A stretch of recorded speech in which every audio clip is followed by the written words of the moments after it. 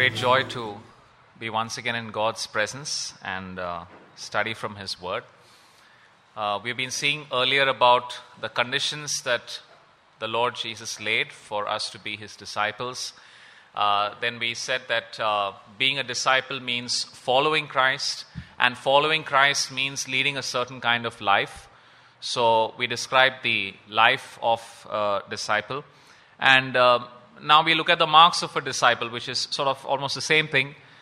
Some more characteristics of disciples, or some more features that disciples of Jesus Christ should have.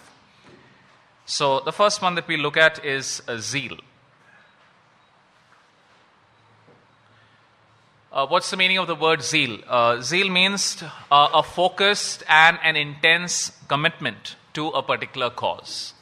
So when I say I'm zealous, it means that there's something, that there's some cause, that there's some purpose that is there, and I am relentlessly focused and committed towards this. So the Lord Jesus wants His disciples to have zeal. So, of course, when we have zeal, we are just following the footsteps of our Master. So let's turn to John chapter 2. John chapter 2, if we could read verses 13 through 17. Someone who gets it can read it. John chapter 2, verses 13 through 17.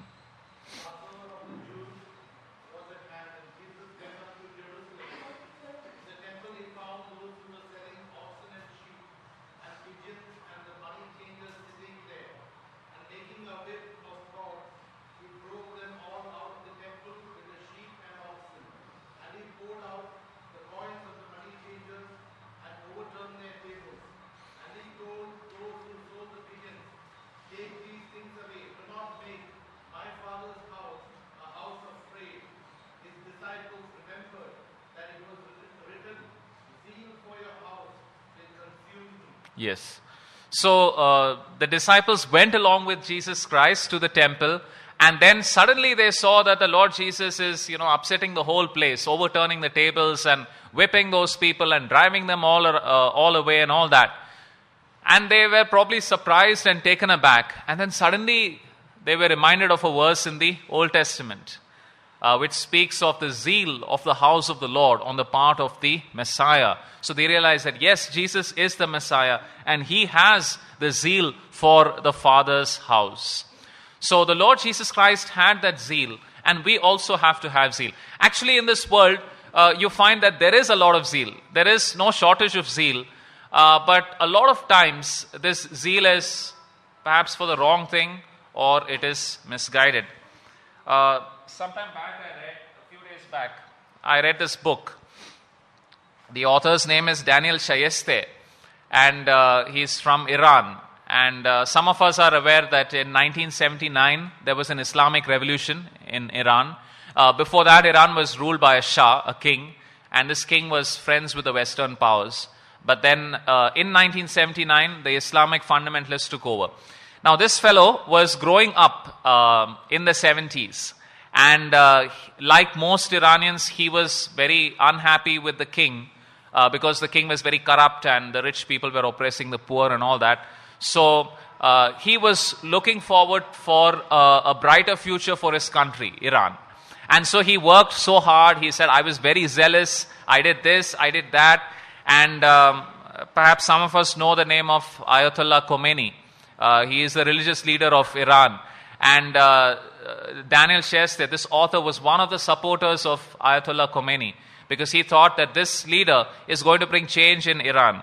So he writes in his book like this, that I wanted a good future for my country, and that's why I was working hard towards that. And when he went to university, he studied about atheism and evolution theory, and Russia also has some influence in Iran, so about communism and atheism, he was exposed to these things. And then he said, but I thought to myself that this universe must have a creator. Atheism cannot be true. There must be a creator. And so if God exists, then who is this God? The answer that was given to him by all the people around him was Allah. Islam is a true and best religion. And so because he believed that this universe has a creator, he plunged himself into Islam, and he started studying more and more of Islam, and he supported all the Islamic movement that was happening. And then he writes in his book like this, that after the revolution took place, the Shah was overthrown, the new government came into place. He says, I realized that the mullahs were not interested in improving the conditions of the people. The only thing they were interested in is a Sharia law. And that made him very upset, that made him disillusioned. And when he started questioning the mullahs, questioning even this person, Khomeini, he got into trouble. And his life was in danger. He was arrested sometime. And then, anyway, finally he managed to escape the country and he went to Turkey and he got saved there.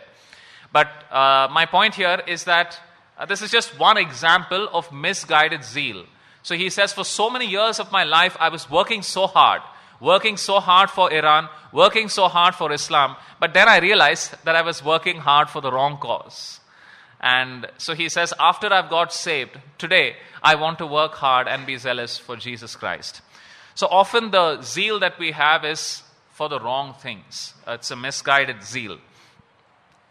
So when anyone tells us, be zealous about this, if you're like me, there are some questions that come up. And those are like, why bother? Why bother? Why can't we just relax and have a nice time? Why bother to, take the trouble and be zealous and run after this and run after that? Why bother with all this? And the answer is that the zeal that we are talking about is for the Lord Jesus Christ. The zeal that we are talking about is for God's glory. And as we were reminding ourselves in the earlier session, everything in this universe is heading for God's glory. That is the ultimate objective, and that is something which nobody can stop, nobody can prevent it. It is going to happen. God's glory is going to be displayed in full in the whole universe. So God being who He is, and God being having done what He has done, the most appropriate response is to be zealous. Okay, why should I be zealous for, say, the environment? Probably I'll not make much difference. But why should I be zealous for Christ? Yes, the zeal that we have for Christ today is going to have eternal consequences. And that is why zeal is so fitting. Jesus Christ was zealous enough to leave heaven and come down and die on a cross for you and me. And therefore, zeal is the fitting response for a disciple of Christ. Okay? So the Lord Jesus expects His disciples to be zealous. And here I'm trying to make the point that given who He is, given what He has done, that is the only appropriate response that a believer can make. I mean, if we are sitting around, lazily, bored, and disinterested, that is the ultimate dishonor and the ultimate insult to the Lord Jesus Christ. In order to be zealous, we have to be focused. We have to be focused on our objective. If you're zealous about something, so you have to keep reminding yourselves of something. So in our Christian lives, we need to be focused on our objective of honoring God, of glorifying God, of knowing Him more. And how do we keep this focus? So I'll just mention a couple of things which I have found helpful. I have found it helpful to constantly remind myself of how great God is and what great things He has done for me. So by spending time with God's Word, or by reading about the lives of other people, or by looking back into my own life, or by singing songs, I remind myself of how great God is and how great things He has done for me. And that helps me to be zealous. Then in a negative sense, when I feel like doing anything, I try to remind myself by asking myself this question, 10 years from now, how much of this is going to count? There are maybe friends who want me to spend time with them. Perhaps I feel like spending time on the social media or something like that, or maybe just visiting some place. 10 years from now, these likes, these comments, these conversations, how much are they going to matter? And that helps me to keep my focus. Another thing which helps me is to ask, who is benefiting from all this? Like, suppose we go to watch a cricket match. How much these cricketers are paid. I tell this even to my students. How much cricketers and actors are paid. How much do you get paid for watching the movie or watching the match? Who is benefiting out of all this? These are things that we have to keep in mind. I sometimes use this term, holy selfishness. Holy selfishness. In a sense, what's in it for me? Not in a purely selfish way, but in a genuine spiritual way. If I'm going to do something, spend my time in a particular activity, like say if imagine watching a one-day match. It starts in the morning and ends in the evening. So I spend 7 or 8 hours watching a cricket match. What's in it for me in terms of real value? In terms of something that is going to last for eternity? When I ask myself these questions, that helps me to keep my focus on what is truly right and what truly matters. Another way that we maintain our zeal is to develop good habits or develop good routines. Like for example, you have a definite time and a place every day for your quiet time. That's a good habit.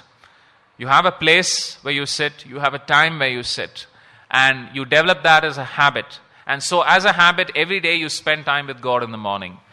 This is something which helps us to keep our focus. As I mentioned yesterday, in a city like Bombay and perhaps in Bangalore also, we waste a lot of time in traveling. So one of the things that I have found helpful to keep my zeal going is to read or to listen to something while traveling. So you take an audio Bible or a hard copy Bible or a soft copy Bible, and then you read in long journeys. Sometimes, the journey is supposed to be short and then suddenly it becomes long because there's a traffic jam or something. Develop the habit of praying during that time. I mean, even if you're driving, you can pray with your eyes open.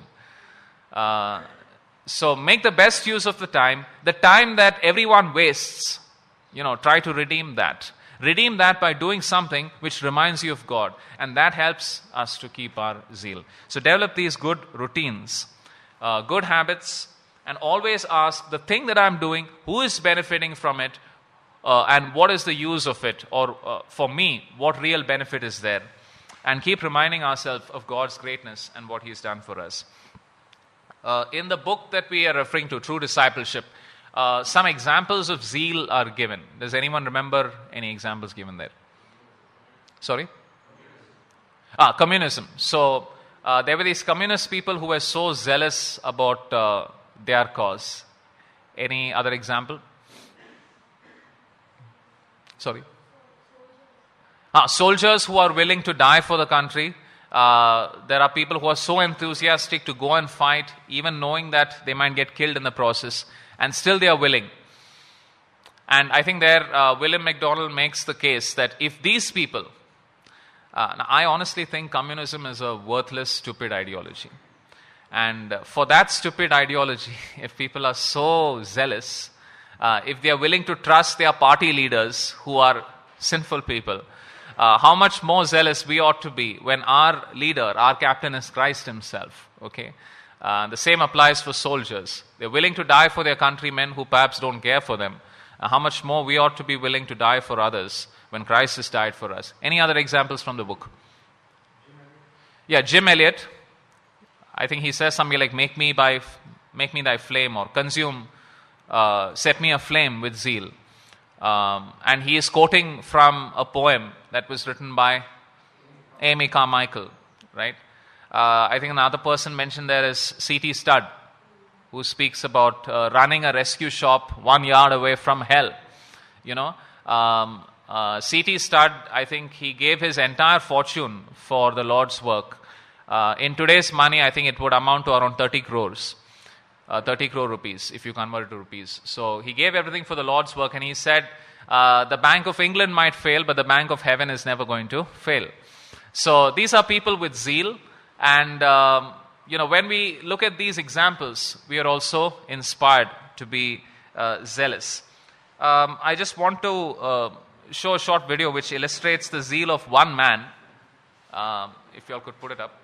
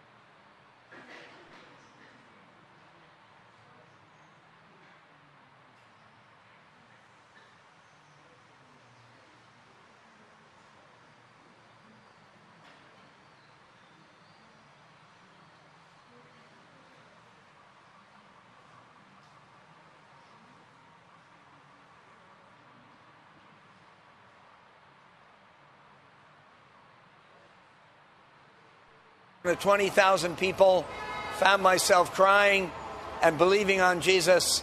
And the amazing, glorious thing has been a reality pretty well every day ever since. George became passionate about sharing his newfound faith. One of his earliest opportunities was back at Ramsey High. This is a very special auditorium. Ramsey High School, it looks almost the same as 60 some years ago. And shortly after I came to Jesus, I was able to give my testimony to almost the whole student body because I was president of the student council. And later I came back at Christmas break. And in this auditorium, hundreds came to the meeting, including my own father. And when I gave an open invitation to believe on Jesus, about 125 people stood, many of them my fellow high school students, to trust the Lord.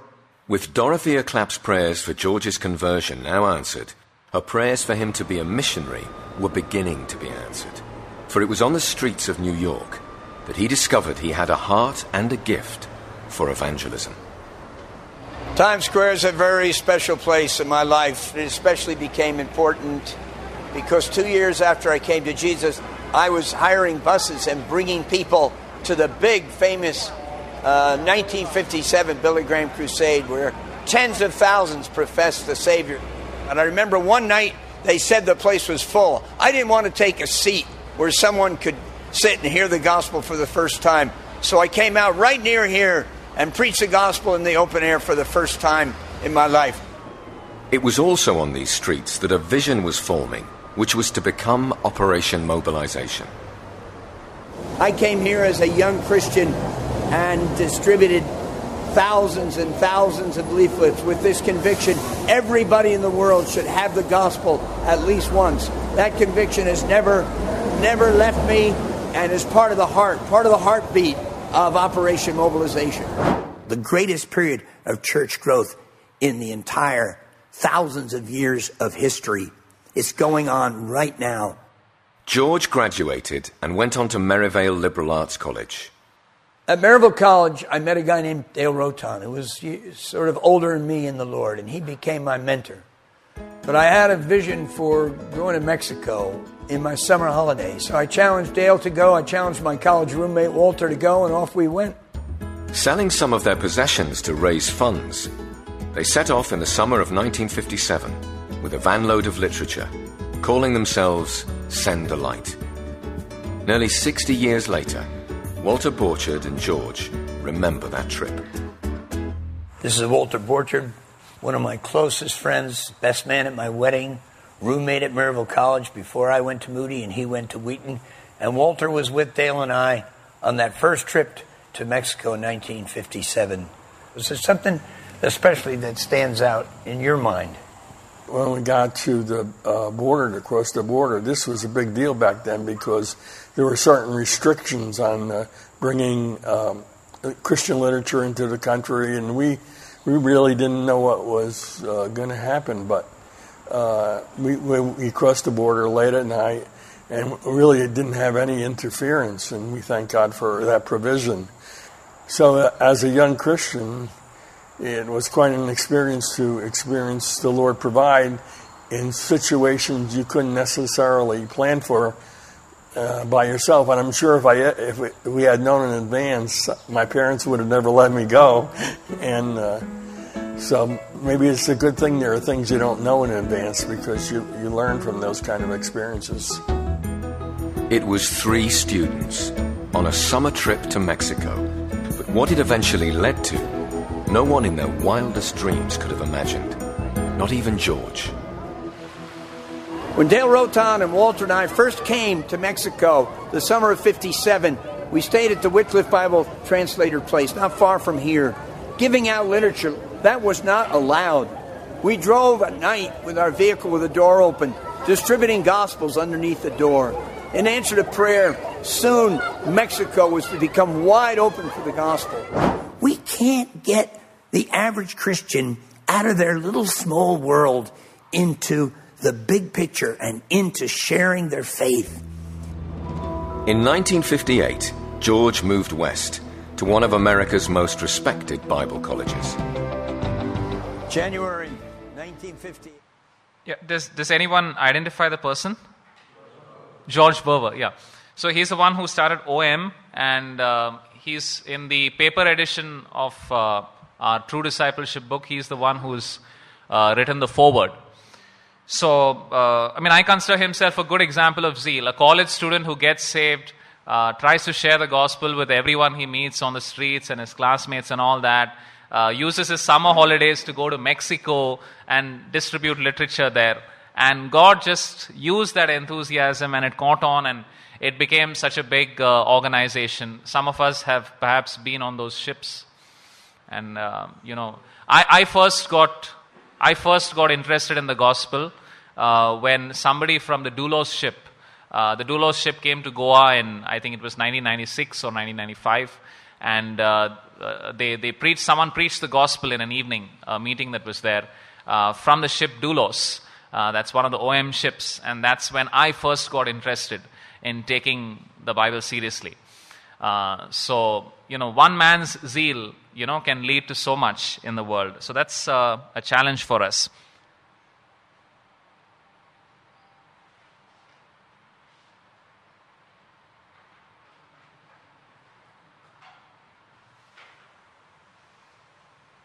Yeah, after this, let's go to faith.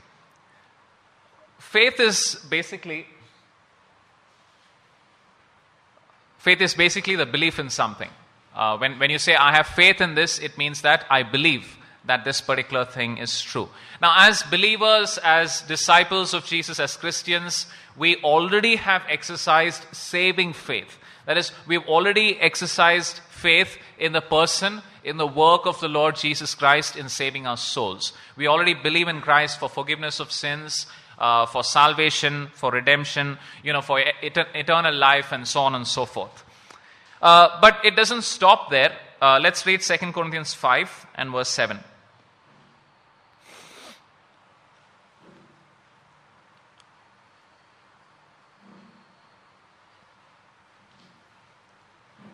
Anyone who gets it can read it. 2 Corinthians 5:7.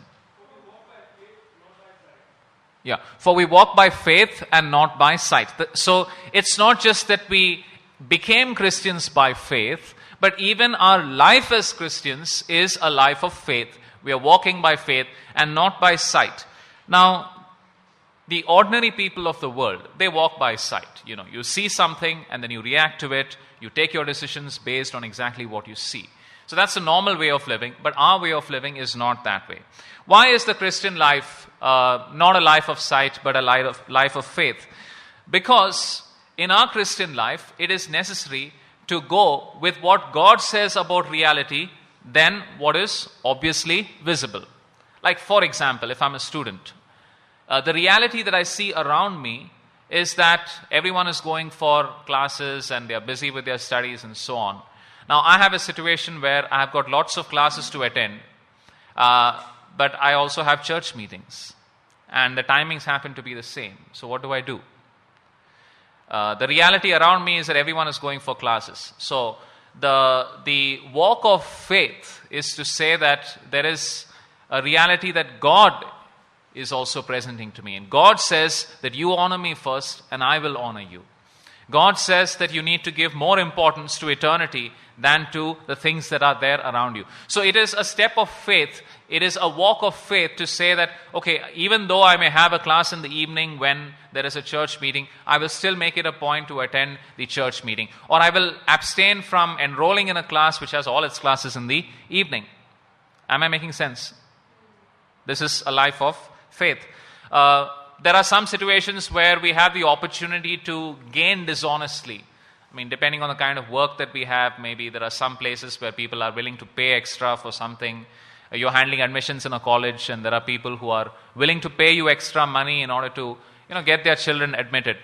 So there are opportunities for such gain, and what we see around us are people are making full use of such opportunities. But the life of faith says, no, I will not indulge in this dishonest gain. In the long run, that only is for my ultimate good.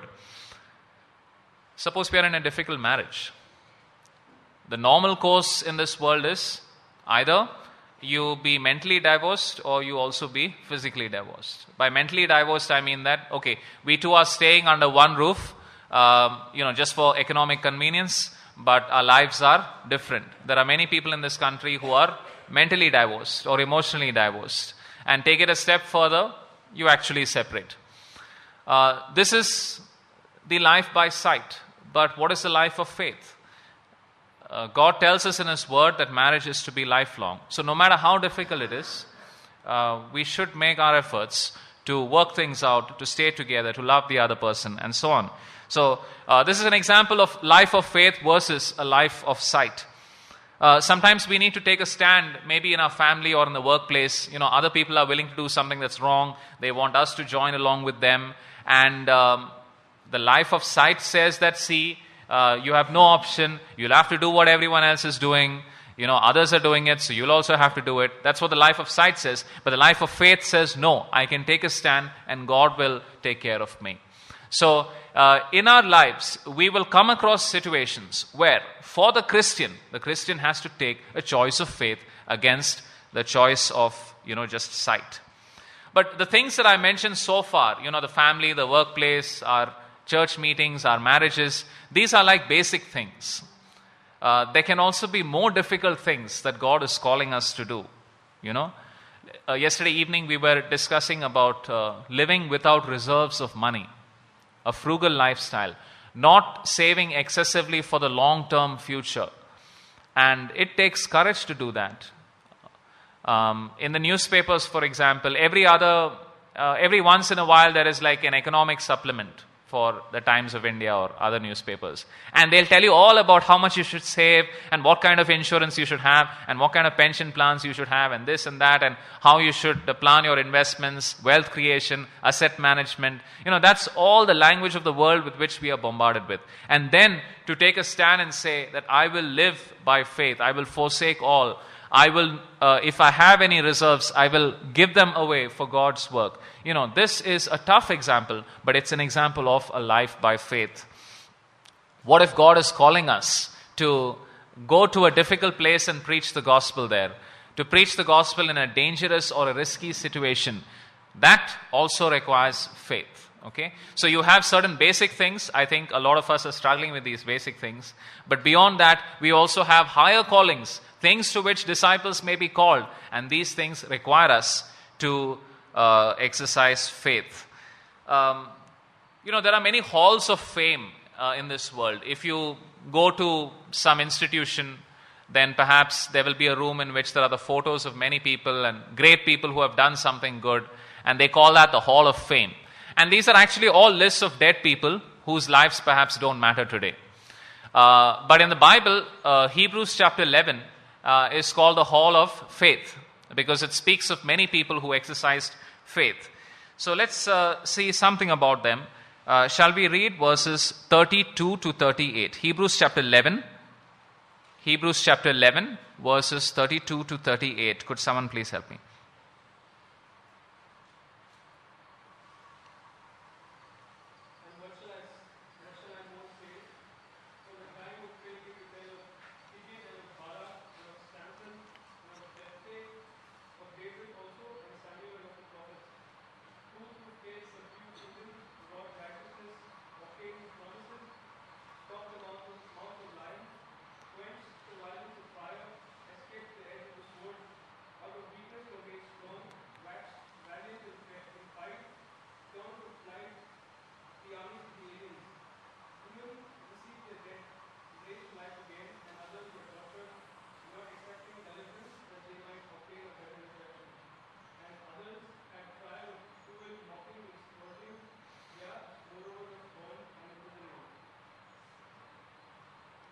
Yes.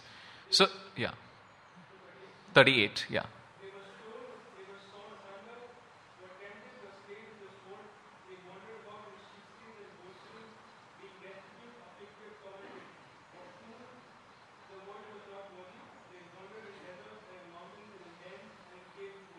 Yeah. So it speaks of all the people who exercised faith before the first century. And these are the kind of sufferings that they underwent. And it says the world was not worthy of them. But these people are going to be in heaven. They make up what is called the cloud of witnesses. That's the term that is used in the next chapter. The cloud of witnesses. And personally for me, one of the excitements in going to heaven is to meet these kind of people. What will you tell David if you meet him? What will you tell Charles Spurgeon or George Berber if you meet them in heaven? What will you tell the prophet Daniel? But when we meet these people, this principle is also valid, and that is the extent to which we can enjoy their company is going to also depend on how similar to them we are. If they have exercised faith, then it will be joyful to have their fellowship if we also have exercised faith. If they are people who have stopped the mouth of lions and wandered here and there and underwent so much of suffering and so on, and we are people who ate and slept and went to church and drank and then gave birth to children and then died, then we are not going to enjoy their company. So may that be a challenge for us. Do you know the name of this person? Yeah, so George Mueller. So this is what George Mueller wrote once. He says, so many believers were harassed and distressed in mind or brought guilt on their consciences on account of not trusting the Lord. That is, they are unable to exercise faith in the Lord, he says. And so many believers are living in this defeated condition. That is what he writes about the time and place where he was living. And then he writes like this in his diary, that I was thinking about how I can help these believers. How can I help people to actually exercise faith? What should I do to illustrate to people that God is faithful and we can trust God for the needs of our life, for the things that matter to us? And this is the idea that he came up with. So he says, it seemed to me best done by the establishing of an orphan house. It needed to be something that could even be seen by the natural eye. That is, he wants even unbelievers to see it. And he says, now if I, a poor man, simply by prayer and faith, obtained, without asking any individual, the means for establishing and carrying on an orphan house, there would be something with the Lord's blessing which might be instrumental in strengthening the faith of the children of God, besides being a testimony to the consciences of the unconverted, of the reality of the things of God. So he says, I'm going to start an orphanage. And for the needs of the orphanage, I'm going to only ask God. I'm only going to pray and trust God to fulfill these needs. And it will be proof to believers as well as to unbelievers that God is faithful. And that's exactly what George Mueller did. By the grace of God, he was able to have this orphanage, and I think towards the end of his life, more than 10,000 orphans were being supported. And, many people had these stories about how they had these big needs for the orphanage and how they would only pray and God would move the hearts of people in the city and elsewhere, and they would come and provide food and money and so on and so forth.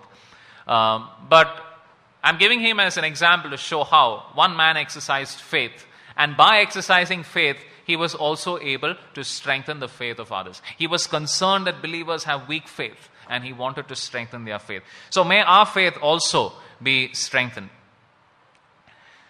Then the next thing we'll go on to is prayer.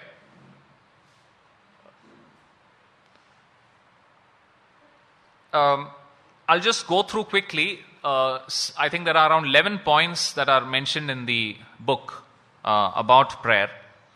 So we'll just run through these quickly. The first one is that prayer should come from a strong inward necessity. It should be something that we are burdened about. True Christian prayer is something like this. God already has a purpose and a will. So God puts that burden into the hearts of those people who are seeking Him, who are close to Him. And when they get this burden in their heart, God's people pray, and the prayer goes up to heaven, and then down comes the answer. So it's a downward, upward, and downward movement. First, a downward movement, God putting His purposes as burdens in the hearts of His people. Then the upward movement, that is, prayer rises to God.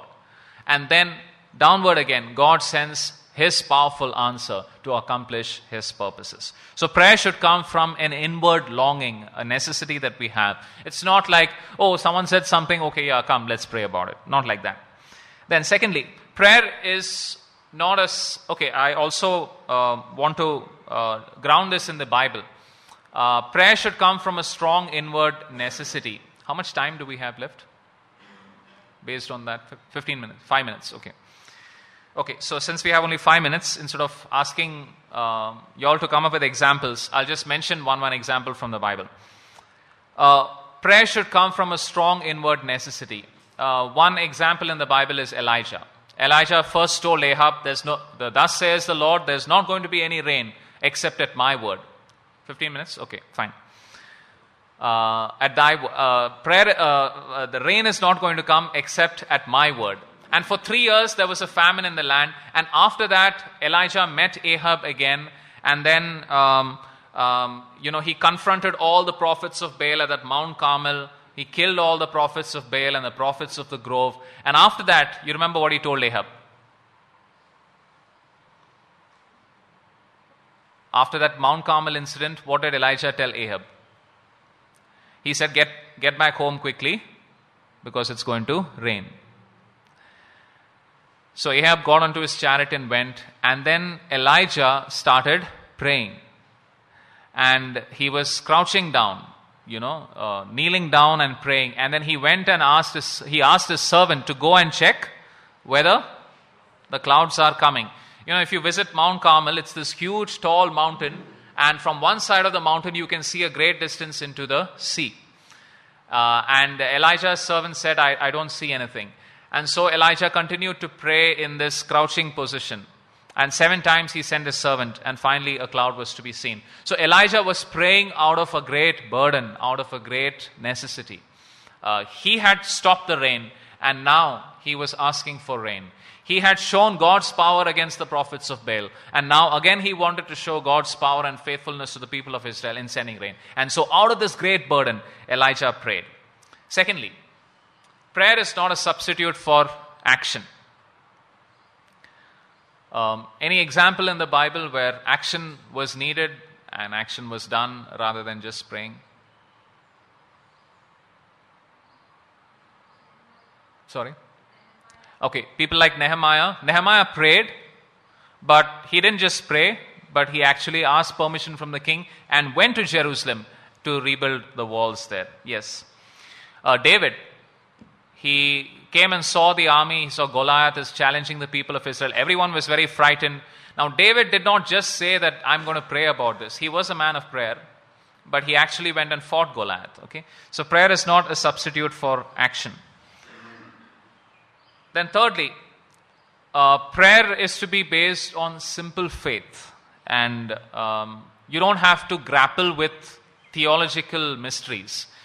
For example, sometimes we are praying for the salvation of a person. I'm praying that so-and-so gets saved. But what if that person is very stubborn? God is not going to manipulate that person. That's also true. So then, should I really pray for that person? Because I do not know whether that person is stubborn. Now, the simple biblical answer is, you pray for the burden that you have, unless God specifically says, do not pray about this. Otherwise, you pray. Any example from the Bible of this kind of situation or this kind of prescription? We pray a simple prayer, although, there are a lot of mysteries behind. Okay, yeah, what was... Okay, Jehoshaphat said, I do not know what to do. That was when the armies of 2-3 countries were coming against him. He said, I do not know what to do, but our eyes are upon you. Please help us. Okay, but then I think there was no theological mystery. I think they were all convinced that it is God's will for them to get delivered. Okay, any other example?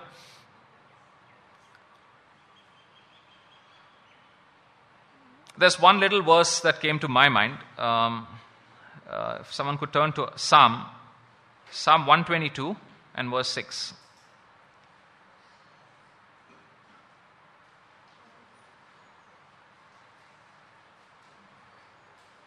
Psalm 122 verse 6.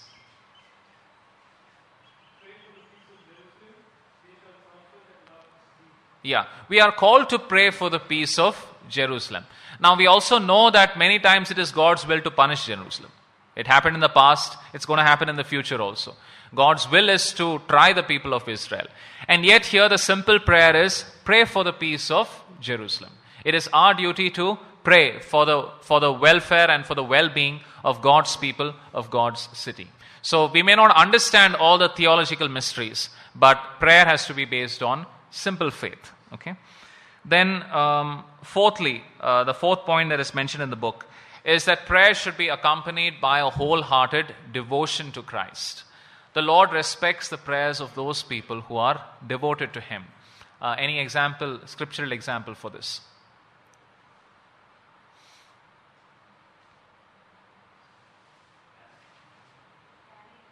Lovely.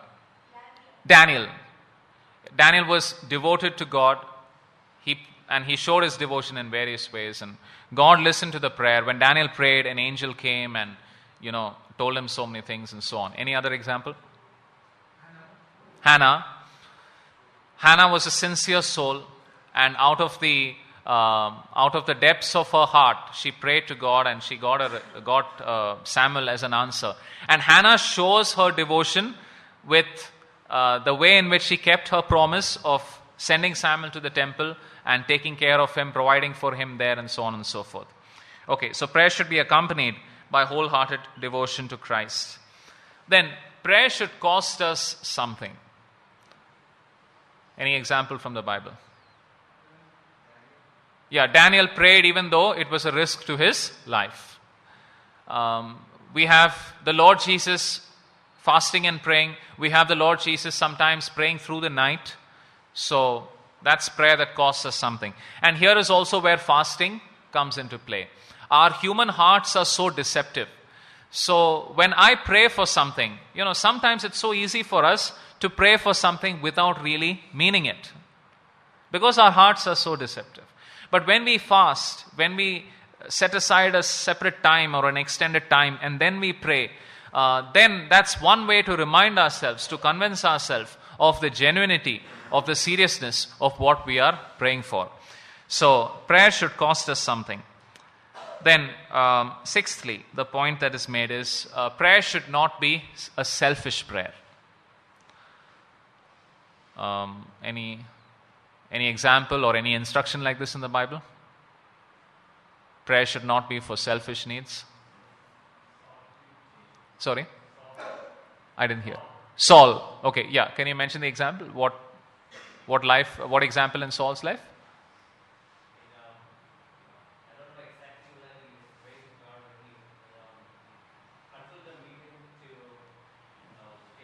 Yeah, okay. Yeah. He consulted a medium, so it was for his own desire and he had already gone against the purposes of God. Okay. Any other example? Praying for selfish purposes or forbidden, we being forbidden from doing so in the Bible?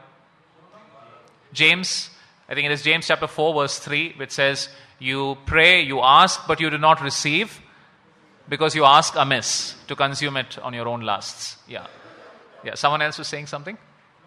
Sorry? Jonah. Jonah wanted God to destroy Nineveh just because he didn't like them. So that must have been a selfish prayer. There's a sister in our assembly, and she shared with me a question that a colleague of hers had asked her. She teaches in a Catholic college. So it was this Catholic colleague who told her like this, what's the point of praying? If I want something that God does not want me to give me, God is unchanging. So anyway, He's not going to change His mind. So what's the point in me praying anyway? And that is absolutely right. That is absolutely right when it comes to praying for our own selfish desires. God is not going to change His mind. Okay. Then the seventh point that MacDonald makes is that honor God with great requests. God is a big God, and so when we pray to Him, we can pray for big things. Any scriptural example? Sorry? I didn't hear. Elijah. Yeah, Elijah was praying for rain. He was praying for fire to come down from heaven.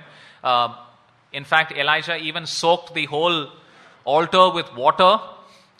It was a famine time, so they had to travel far to get the water, and then he prayed for fire to consume the altar and the water, the sacrifice, all that.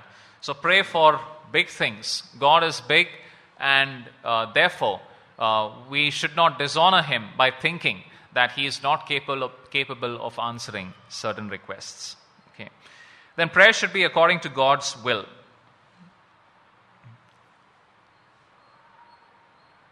Any thoughts on that? Any scriptural example of that? Prayer according to God's will, or negative example where someone did not pray according to God's will.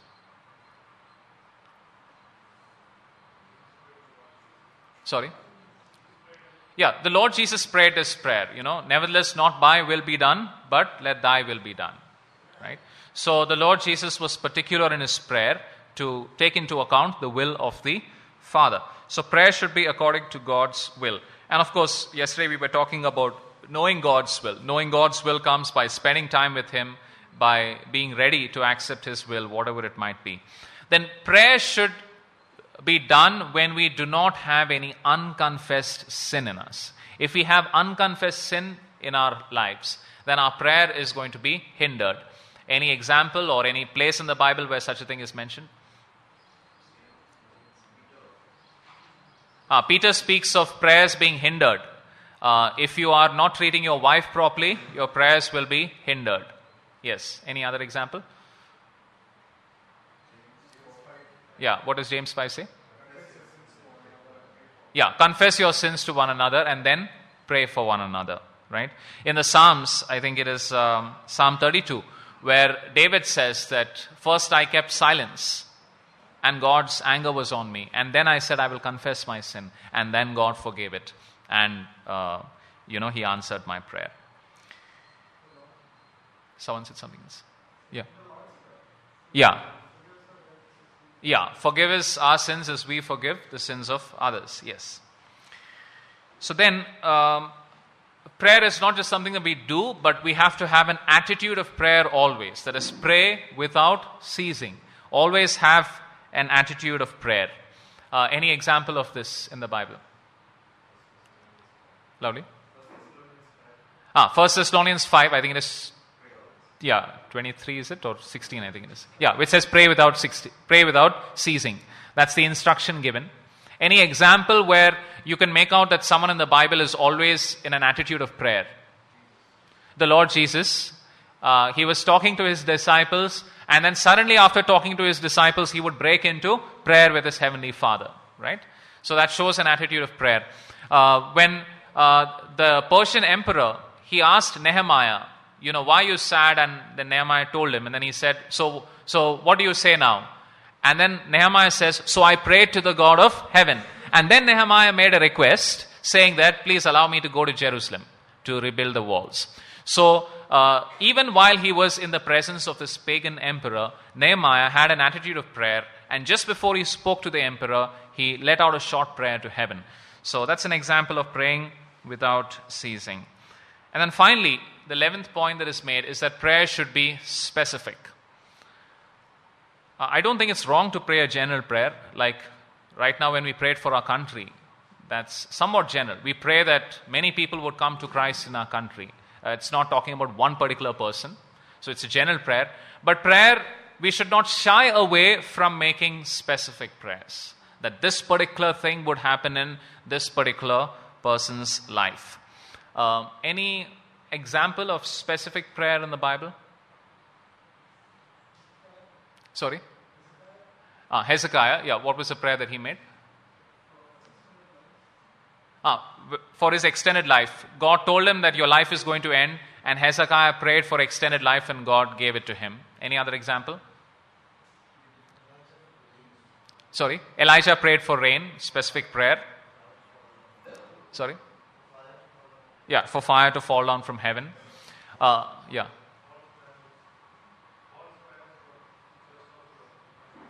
Yeah, okay, Paul's prayers for certain churches as to, what should happen in their lives. Abraham's servant, Eliezer, he prayed when he was looking for a bride for Isaac.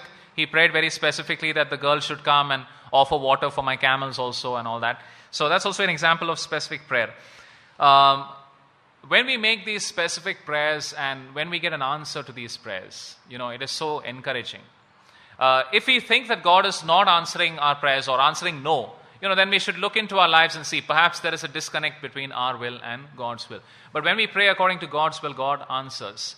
About 2-3 weeks back, there was this young lady, young sister in our assembly, and her 1-year-old child, and the 1-year-old child was very sick and coughing badly and having fever and all that. And I could see that the mother was finding it really difficult to see her child in this condition. And after some time, she said, "Could you please pray for the child?" So we prayed for the child, and immediately after we said Amen, all the coughing stopped. He went to sleep, and he had a nice, peaceful sleep. And after that, the fever also went. So it's very encouraging to get answers to prayer. One of my students, Anuradha, is sitting here, and I think she won't mind if I take this example, naming her. Just 2-3 days before this camp, she got the news that the college has kept suddenly scheduled some exams today, being Independence Day, and tomorrow. So she said that if these exams are there, then I won't be able to come. And so I was praying that, something would happen, God would make a way, and she would be able to come, because I really wanted her to be part of this camp and hear God's word and experience fellowship with God's people. So I prayed, and then, she went and spoke to the vice principal, and they gave her special permission to, write the exam on another day. So everyone else is writing the exam right now and tomorrow, but she is given special permission to write the exam on another day, and that's why she is here. So, I was so touched when I saw that, God listens and answers to these prayers.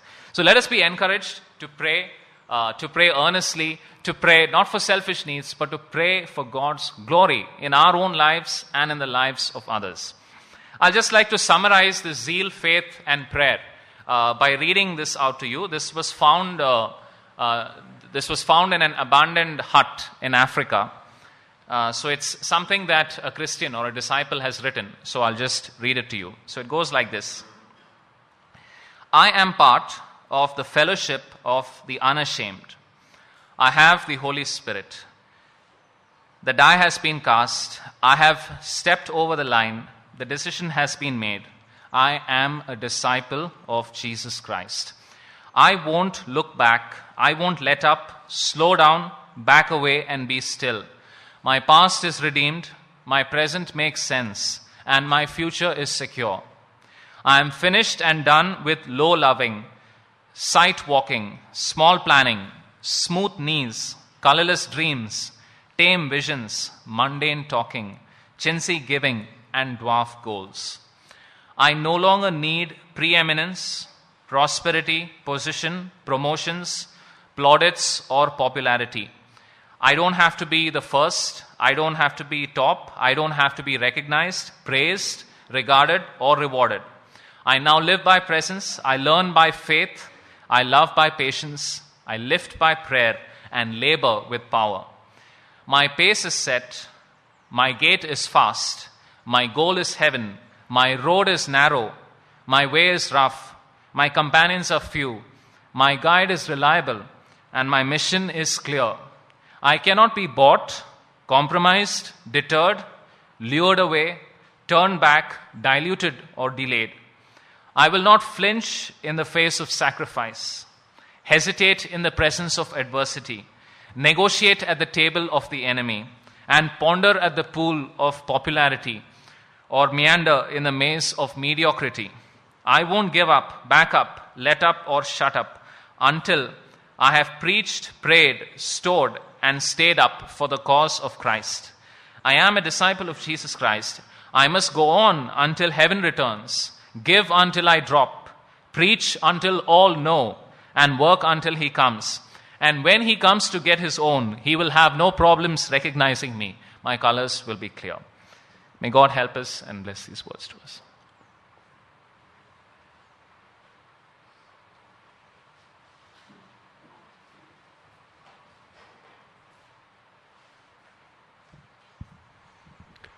We're now going to spend some time in reflection.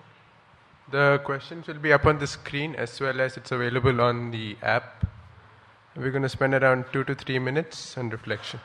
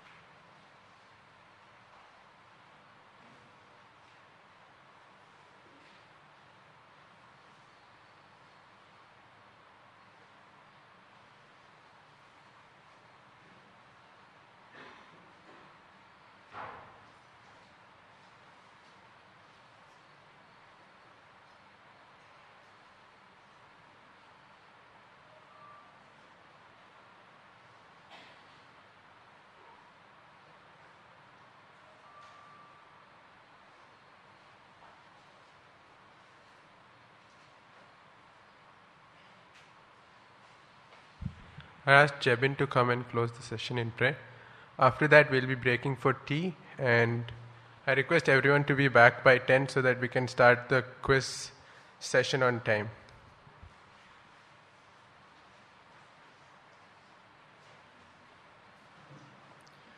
Shall we bow our heads in prayer? Our loving and heavenly Father, we thank you, Lord, once again for enabling us, Lord, to listen to your word. Lord, from what we listen, Lord, we pray, Lord, that you will help us, Lord, to be zealous for you in all that we do. Lord, when we spend time, Lord, we pray that you'll help us, Lord, to understand if it is for your glory and to do it for your glory, Lord. Help us, Lord, to look forward to your will in our lives, Father. Lord, we pray that you'll strengthen our faith in the coming days, Lord, even in terms of finance or in terms of our different needs. Lord, we pray, Lord, that you will help us, Lord, that we will put our trust in you and you alone, Father. Lord, we pray that you'll help us, Lord, in our prayer as well, Lord, in the coming days, Lord, as we spend time in prayer, Lord, we pray that you'll place a burden on our hearts, Lord, that we will pray from our innermost soul to you, Father. Lord, and we pray that it will not be for selfish needs, but for others, Lord, for gospel, Lord, for your purpose and for your glory through us and through others as well, Father. Lord, we commit the rest of the sessions into your hands as well, Lord. We pray that you will speak to us throughout this day. In the name of Jesus Christ, we pray. Amen.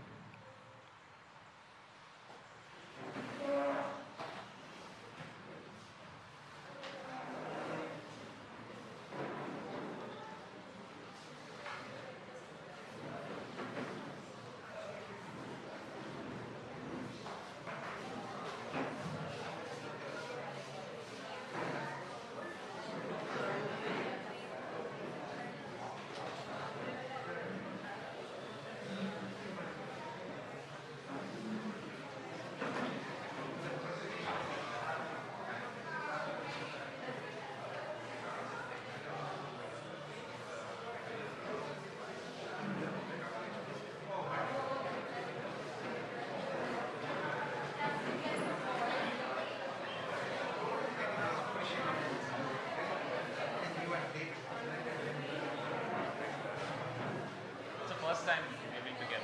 We know each other for a long time. And Do you do camps like this? like this, we have a church camp.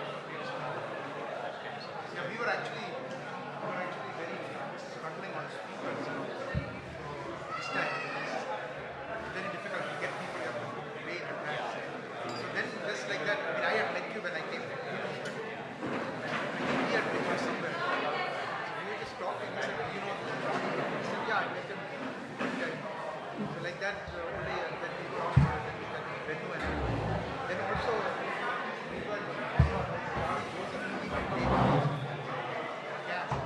So we were just checking out. So he suggested, and then I also asked venue. The venue also gave this name. So then I thought that was pretty good. Came together. David is the kind of person we need to book in advance. What? He is the kind of person we need to book in advance. Yeah, He yeah. does a lot of traveling.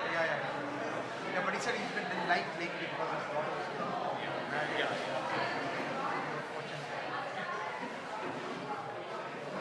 So I hope you found it. Yes, it was nice. Nice meeting so many people.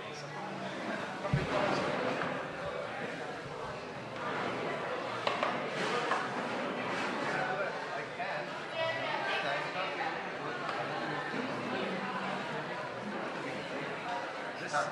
This week you are there. Next week if you are able to. After that also they are every week. Otherwise on that's fine. And they also will have their budget. One day plan for a month. That will be yes. But I can slowly give people time. Then get people plan. Like thinking that rather than you give to the wedding to wedding preparation. After that, whatever you have to preparation. That will hit, but yeah, plus other things. Yeah. The commitment that I